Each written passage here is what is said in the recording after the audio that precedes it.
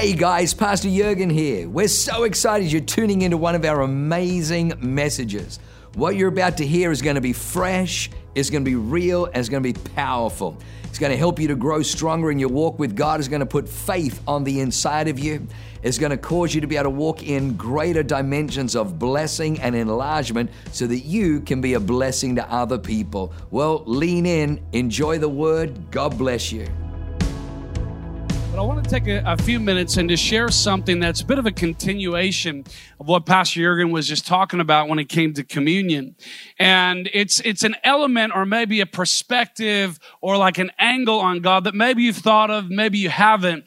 But it's a little bit like when you first meet somebody, you get to know them a little bit, some first impressions, and then you hang out with them a little bit longer, and all of a sudden you see like another side of them. You know what I mean? Like when Katie married me and she thought like, okay, this guy's obviously good looking. She can see that. I'm sure that's what she was thinking. Actually, it was kind of sad. Every guy sort of wishes like that's why the girl is like super into them. But then later on, she would tell the story and go like, I knew I could work on him. I was like, wow. I knew I wanted to work on his hair, the way he dressed. I was like, wow. Something pretty much like an HGTV home makeover project. You judge how it's going so far, The big reveal. Move that bus. Okay. What, did you just call me a bus? Wow. Okay, listen, I hate too many donuts, okay? I'm sorry. Graham's trying to get me into fitness. It's not working so far. But in relationships, we do kind of get to know somebody more and then you see another angle. And I want to talk about maybe an angle or a part of God that maybe you've thought of before, maybe you haven't. But Pastor Jurgen mentioned it when he talked about how the blood covers. And when you go back, why does the blood have to cover our sin? Is because sin entered the earth. You and me, our sinners, were separated from God, but it wasn't originally like that. Right? God created perfection. God created this earth, paradise, without sin, without contamination, without all the drama that a lot of times you and me are facing on a day-to-day basis because of the effects of sin. God made a perfect paradise, made humanity perfect, and they were in the garden, and in that garden state, it's kind of weird for us to think about it now because we're post, kind of the fall of man, but originally they were naked, the Bible says, and unashamed. Right? Because the glory of God covered them, because there was something different about their experience at that time. But then, sure enough, 3 chapters in, Genesis chapter 3, sin is already coming in hot, right? And you're like, man, you couldn't even make it like to the end of the first book of the Bible. I mean, it was like 3 chapters in. But if you're a human, you got some grace for Adam and Eve, because I think maybe we would have done it sooner. I'm not sure. But 3 chapters in, Satan's tempting them. He gets them to get caught up in the lie of the moment and choose to go along with it and go, yeah, God's holding out on me. I'm going to do my own thing. God said, don't take from that tree. We're going to go ahead and do it anyways. And they take a bite of this fruit. And from that moment, things begin to shift. Their eyes are open in a different way, and all of a sudden, the Bible says they realize that they're naked. It's like they were covered, and then sin actually uncovered them. Sin actually left them exposed, left them feeling uncertain, feeling shame, feeling all these types of things. And when God comes and is looking for them in the garden, begins to have a conversation with them, and ultimately is like, hey, what happened? And Adam does like rule number 1, what not to do in a marriage argument, right? God says, Adam, what happened? He says, this woman you gave me, right? He goes right to blaming her. It's like, hey, listen, they needed marriage counseling from day one. You know what I'm saying? Like, he didn't get to read all the Gary Smalley books that we all get to read. You know what I mean? He's just like, it's the woman. And so she goes, all right, it looks like this is the strategy. It's the snake. Although having said that, when in doubt, blame a snake. I think that's a decent kind of argument and strategy. But they go through this whole blame game, and then ultimately they're going to have to leave the garden because of sin. They can no longer eat from the tree of life. But as before they are sent out, God does something unique and really powerful. He gives us a picture of kind of who he is. Genesis 3, verse 21, it says, the Lord God made garments of skin for Adam and his wife, and he clothed them, right? So in the very beginning, when sin first comes and they get uncovered because of their sin, God's initial reaction is to cover them. See, I think a lot of times we think of God, and maybe because of your upbringing or your home life or different situations, maybe you thought of God as just an uncoverer. You're like, man, God's just looking to expose my sin, put on kind of some billboard, my issues, my dysfunction, my stuff I've faced, and kind of call it out. Maybe you even got nervous, man, if I come to church, what's going to happen? They're going to call something out. God's going to expose, because you thought, man, God's a exposer of my issues. Actually, God's a coverer. That's actually what God does. He comes to cover. Cover your shame, cover your sin, cover your brokenness, cover your pain. That's what God does. Right from the beginning, he gives us that picture of who he is and what he's about. And, maybe for a lot of us, maybe growing up in different settings, I had the privilege of growing up in a home where my dad knew how to cover. I learned that from him as a father. He was a protector. He was a leader. He was a provider. He oversaw. He was a spiritual leader as well. I had the rare privilege of being in an environment where my mom and dad are still married. They were married then. They love each other. They love God, and they raised me in that atmosphere, right? So I grew up in an atmosphere where I was covered. I was protected, both naturally and spiritually. They understood about, like Pastor Irwin was talking about, the blood of Jesus over a door, over a home. They understood how to apply the blood of Jesus to our lives and to our scenario. And so for me, when I think of Jesus, when I think of this fatherhood, it's a natural thing. But you know who didn't have that is my dad. I oftentimes say that my testimony, my journey of relationship with Jesus, I got introduced when I was, from birth. I made a decision to follow Jesus when I was like 5. But you know what? My testimony of God transforming my family actually began with my dad. And I was I was with the Awaken Recovery the other day, which was amazing. Biggest fan. And I got a chance to kind of talk about this. That my testimony began with my dad's testimony because my dad didn't grow up under covering. My dad's home life was completely uncovered. My dad's dad was an alcoholic. My dad's dad ran around on his mom. My dad's it was a dysfunctional environment, full of chaos. Oftentimes, the cops would be calling the home, and my dad would have to go and pick up his passed out, drunk dad out of a ditch somewhere, right? Come get your dad. He drove the car into the ditch again, right? So that was my dad's environment, but I'm so thankful that somebody in the neighborhood, her name's Dorothy. Shout out to anybody named Dorothy.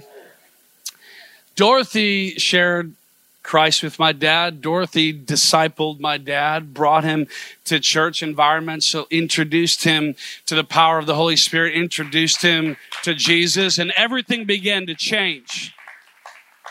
Even though he lived an uncovered life because of his home, he understood that actually Jesus ultimately is my covering, right? And then he was able to raise me in a different environment of that. And I think about that because whenever, and this is one of the things we're talking about with those at the recovery night, a lot of times when we talk about God being our Father, right? I mean, he's our Father. Are you thankful for your Heavenly Father? Some of you in the room are like, I love that. Some of you in the room, it's like you cringe almost because you didn't have a good father situation. Maybe your picture of what a dad is and what a father was more of an uncoverer than an actual coverer, right? And so with that mindset and that approach, you sometimes have a hard time wrestling with this concept we're constantly chucking out about God being your father. But God reveals himself as not the exposer and the uncoverer and the coming to get you, but actually he reveals himself as the covering God, the covering Father. the one who loves you. If you think about the most iconic verse that probably most people, whether they're believers or not, know, John 3:16, right? Well, how does it start out? For God so loved. He so loved the world that he gave. It doesn't start off with God was so mad that he decided to come down and, it doesn't say God was so pissed off. God was so disappointed. God so loved. That's why he came. That's the kind of Father that we have, the Heavenly Father, a creator of everything that we see, that came out of response, right? Of our sin. We were exposed, we were uncovered, we were broken, and he said, I'm going to come and cover them, right?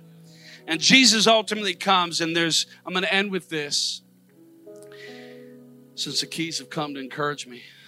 Thank you. I asked for it. So better send her up, or we could miss brunch. If you've heard the story of the prodigal son, I'll just kind of share that a little bit. It's a really powerful story, and I think I saw it with this lens of covering, kind of for some fresh eyes for the first time again recently. So the story goes, there's a father, he's got two sons. One son says, I'm good, Dad, give me my inheritance, I'm out of here, right? He says, I'm gonna run. And so father goes, okay. He gets his inheritance, gives it to him, sends him off. And it says that the son went and spent it in wild living. So he might have went to went to Vegas and got wild. You know what I'm saying? No one's laughing. You're nervous. You're like, crap, I have a ticket to Vegas for next week. This isn't looking good. You can go to Vegas and not get like prodigal son wild, okay? It's all right. It's all right. Everybody calm down. So I'm like, I'm finding a new campus. We talk about my Vegas trips. But he goes and spends it in wild living. He squanders the inheritance, wastes it all, gets rid of it all through whatever means. And he finally finds himself broke. He finds himself alone and starving. Literally, he's like, okay, I got to go work. I got to make some money. I got to be able to feed myself. And he finds himself as a pig feeder. Like that, this is the job. And I think Jesus uses that as like, because, pigs were 100% taboo in Jewish culture. So not only was this guy like feeding animals, it was feeding pigs. So this guy was really at the lowest of the low. And it says that he was so hungry that the pig food looked appetizing. How many know that's rock bottom? You know what I'm saying? Like, I've never seen animal food and thought, that looks good. You know what I mean? Like, I've never seen pig slop and thought, I'm going to give that a shot. You know what I mean? You know what? If the restaurants are full, I can always go to a farm nearby. You know what I'm saying? Like, I never thought that. It's not. So this guy is so low, he finally, it says he comes to his senses. And he goes, man, I'm going to go home to my father's house because I don't deserve to be a son, but man, the servants are eating better at my dad's house than I am right now. And I'm just going to go back. I've messed up. I've embarrassed the family, but I'm just going to go. I'll be a servant in my dad's house, and that's it. So he decides, I'm going to go home. And that was the best decision he could have ever made, right? Just head home. Broken, shamed, uncovered, but I'm heading home. And as he heads home, his dad, it says, sees him from a long way off. And it says that his dad jumped up and began to run to his son. Now, I think about this story because if you're the son who just kind of like squandered the inheritance, kind of gave the middle finger to your dad and took off, and you see him running at you from a long ways away, your instinct may not be like, I'm about to get a hug. You know what I'm saying? Like, you might be like, he is going to punch me. Like, he could take me out. He might use the old, I brought you in, I can take you out. You know what I mean? Parent line. That maybe is what he could have thought. And after a little bit of time where dad's getting closer and closer, he sees a different expression on his father's face. compassion, maybe a tear coming down his dad's eye because he's seen his lost son come home. And the Bible says that he reaches his son, wraps his arms around him, and hugs him. And then what is the first thing that he does? Well, first of all, the son starts giving his I'm sorry speech, I'm not worthy speech, right? Kind of like if you ever broke something and you're rehearsing your speech, so you're going to tell your mom, you know what I'm saying? Like when you were a kid and you're like trying to explain it, or the, hey babe, I got a speeding ticket speech. You know what I'm saying? Like whatever your speech is, you've had to work out. And so he goes into his I'm not worthy to be a son speech. And his dad ignores it, stops him. And the first thing he does, he says, quick, bring the best robe and cover my son. Wow. How amazing is that? God's original response to the sin of man was to cover them, and he gives us another visual of that. And the Father doesn't berate him, doesn't get into a yelling match with him, doesn't make him go to his room and think about what he just did. He reaches out to him and he says, cover my son. And he puts the best robe on him. And that robe represented his sonship, represented that he was in the Father's house again, represented his royalty there. And I just think it's such a beautiful picture of what God has come to do for us. He's not come to condemn, but to save. He's not come to uncover you, but to cover you. He's come to love you. He's come to put his grace on your life. He's come to cover your sin, cover your shame, and bring you into the Father's house again. Amen? Amen.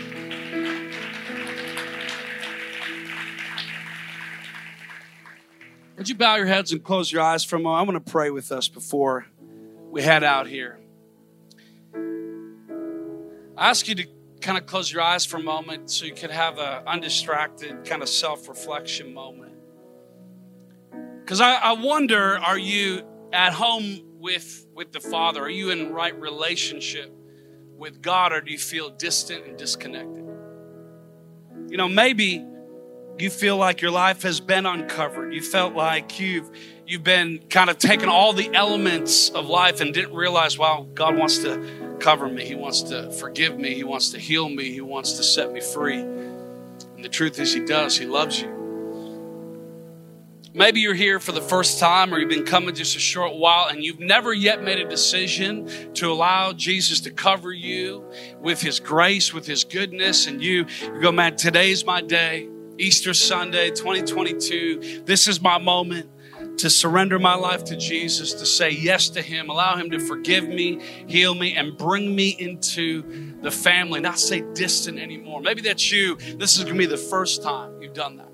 This is going to be amazing. We're going to celebrate with you. Or maybe you feel like a little bit like the prodigal son in the sense that you once walked with God and you had been in the Father's house, and you feel like, man, I'm distant, I'm away, I've been running, I've been doing my own thing, I've been kind of squandering life in many ways, disconnected from the Father, and you just know, man, this is your moment. God is calling you, he's inviting you home. And right now you've got your speech about how you feel unworthy, and maybe even you walked into the church building kind of with kind of the I'm not worthy speech, because maybe it's been what you feel like is quote unquote too long since you've been inside of a church. But I'm telling you what, the only thing that the Father is trying to do right now is cover you.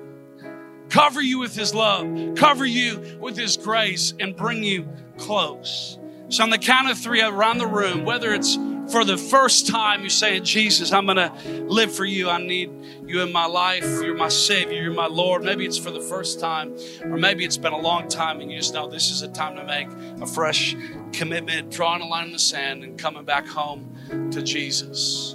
But everybody has to make this decision for themselves. So I'm asking you to reflect on it.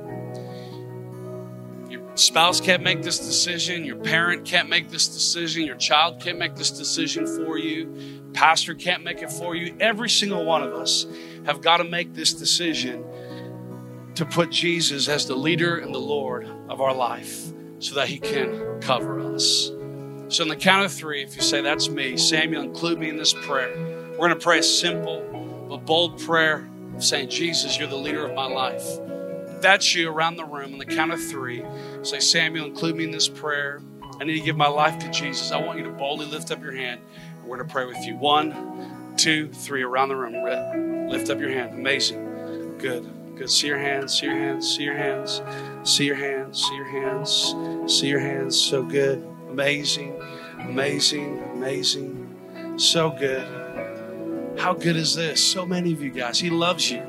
He wants to cover you. He's inviting you home. This is awesome. Here's what we're going to do. I want everyone around the room to stand to your feet. If you raised your hand, or you were about to, there were so many of you, we want to take a moment just to be able to pray with you personally. I want to shake your hand. I'm going to invite you to come down here to the front in just a moment. Maybe you raised your hand, maybe you hadn't quite yet. You're right there on the edge. I want you to come as well. If you have family or friends next to you that raise their hand, I want you to say, hey, I'll come down with you. Or maybe you got a friend that didn't raise their hand yet, but you're like, man, if you want to go, I'm going to come with you. Because we want to celebrate with you. We want to cheer you on. And you've got family that are about ready to celebrate with you. So if you raise your hand or you're about to, I want you to make your way out of the aisle right now, down here to the front. Let's cheer you on.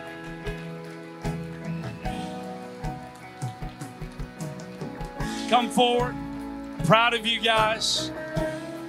Make your way down here to the front.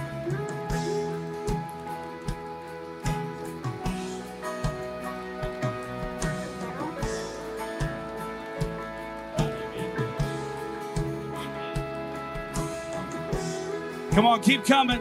You raise your hand, make your way forward.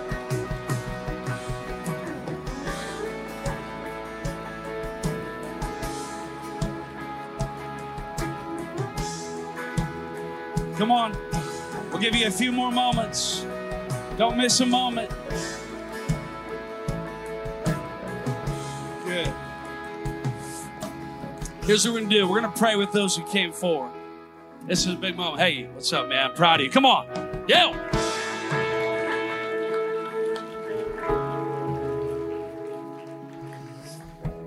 You know what? Those of you who came forward, we're going to pray with you. You repeat this. We're all, as a church family, going to pray with you. Maybe you raised your hand. You didn't come forward. We love you. God's with you right there where you're at. I want you to repeat this same prayer with passion and conviction. Because he's saving you, he's healing you, he's covering you right now. And this is a transforming moment. Everything's changing, everything's shifting. God's healing your heart, forgiving you, bringing you from death to life right now in this moment. So church, would you pray with me and along with these incredible men and women who came forward here? Say, Heavenly Father, thank you for sending your son, Jesus, to die on the cross for my sin and raise him from the dead to give me life. Jesus, fill me with the Holy Spirit. Empower me to do your will. I live for you. From this moment on, you are my covering. In Jesus' name. Everybody said, amen. Wow. What an amazing word. I hope you enjoyed that as much as I did. Hey, listen, for more information about our church, go to www.awakenchurch.com or subscribe to our YouTube channel if you haven't already, and download our app. It is amazing. It is chock full of incredible messages, information about upcoming events, and you can even support our ministry if you feel so inclined. We loved having you with us today. We look forward to seeing you again. God bless you. Live a life that is transformative. Bye for now.